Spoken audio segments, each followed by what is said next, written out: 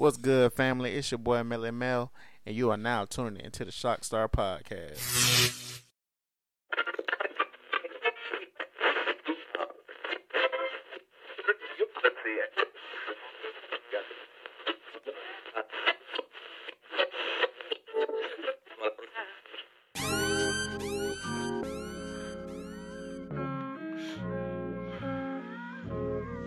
DJ Esco, ET, Esco Terrestrial.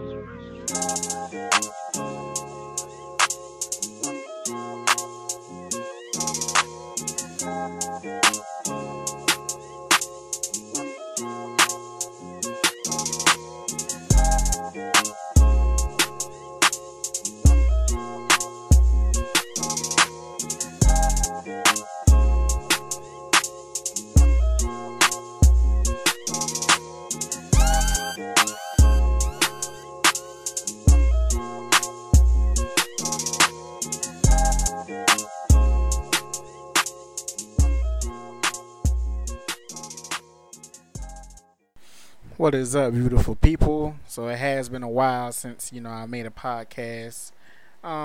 Today I tried something a little different. I'm not in my regular quote unquote studio, aka my closet. I made into a studio. I'm outside on the patio today. It's a little dreary, rainy day, so you might hear all the elements. You hear the raindrops. You're gonna hear the AC unit out there.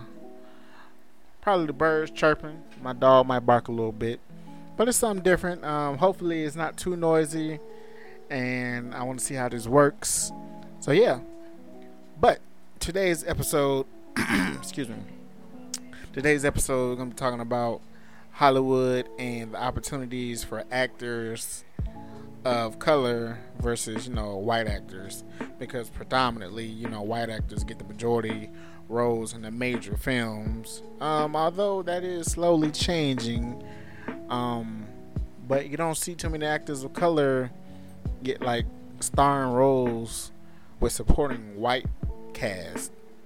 So that's just something that I want to talk about today. I got the inspiration from my boy Marciel. Shout out to my boy Marciel from work. We had a little discussion about this the other day, and I decided to make it into a podcast. So I'm gonna be glad to hear, or excited to hear, how people respond to this and people's thoughts. So let's get into it.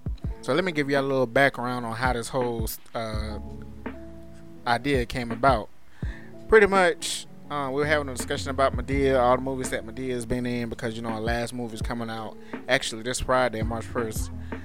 Go check that out. And we were trying to discuss like different actors that were in that movie, and we got into the subject of other, African American movies, predominantly black cast. Best Man Holiday, The Wood, what else?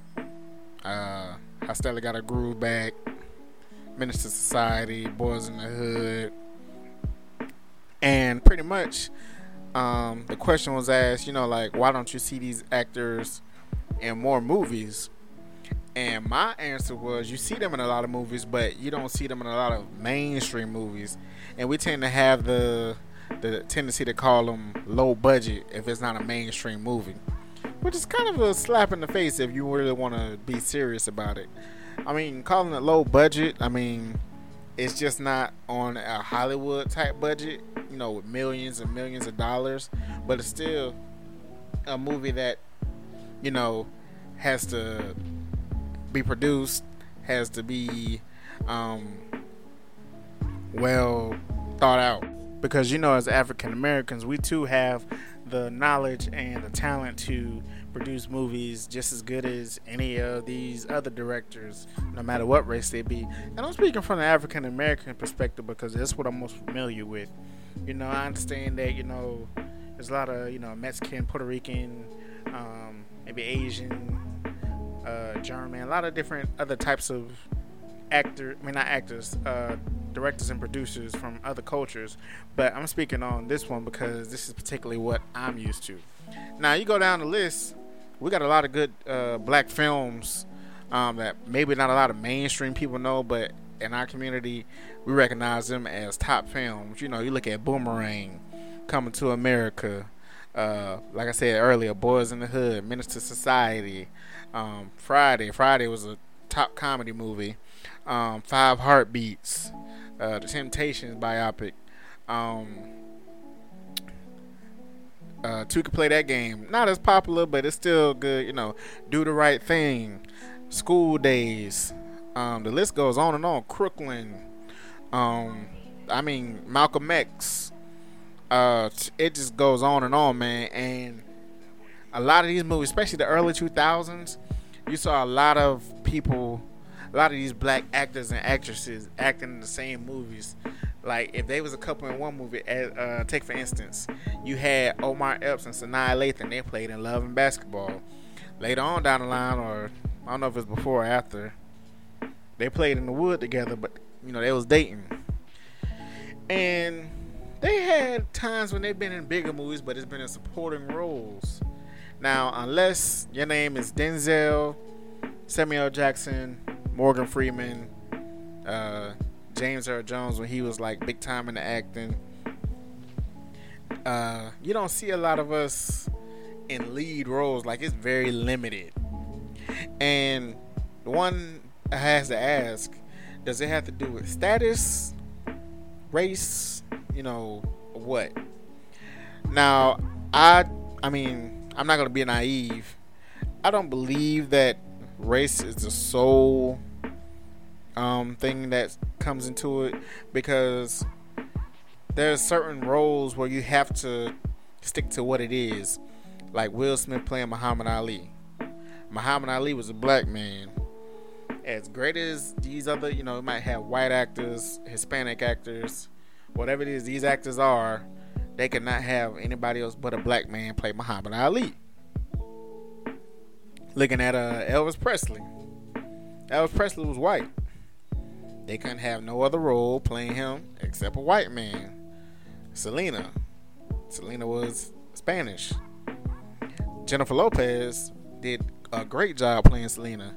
But once again, another race was not going to play that role because it specifically was for a Spanish woman.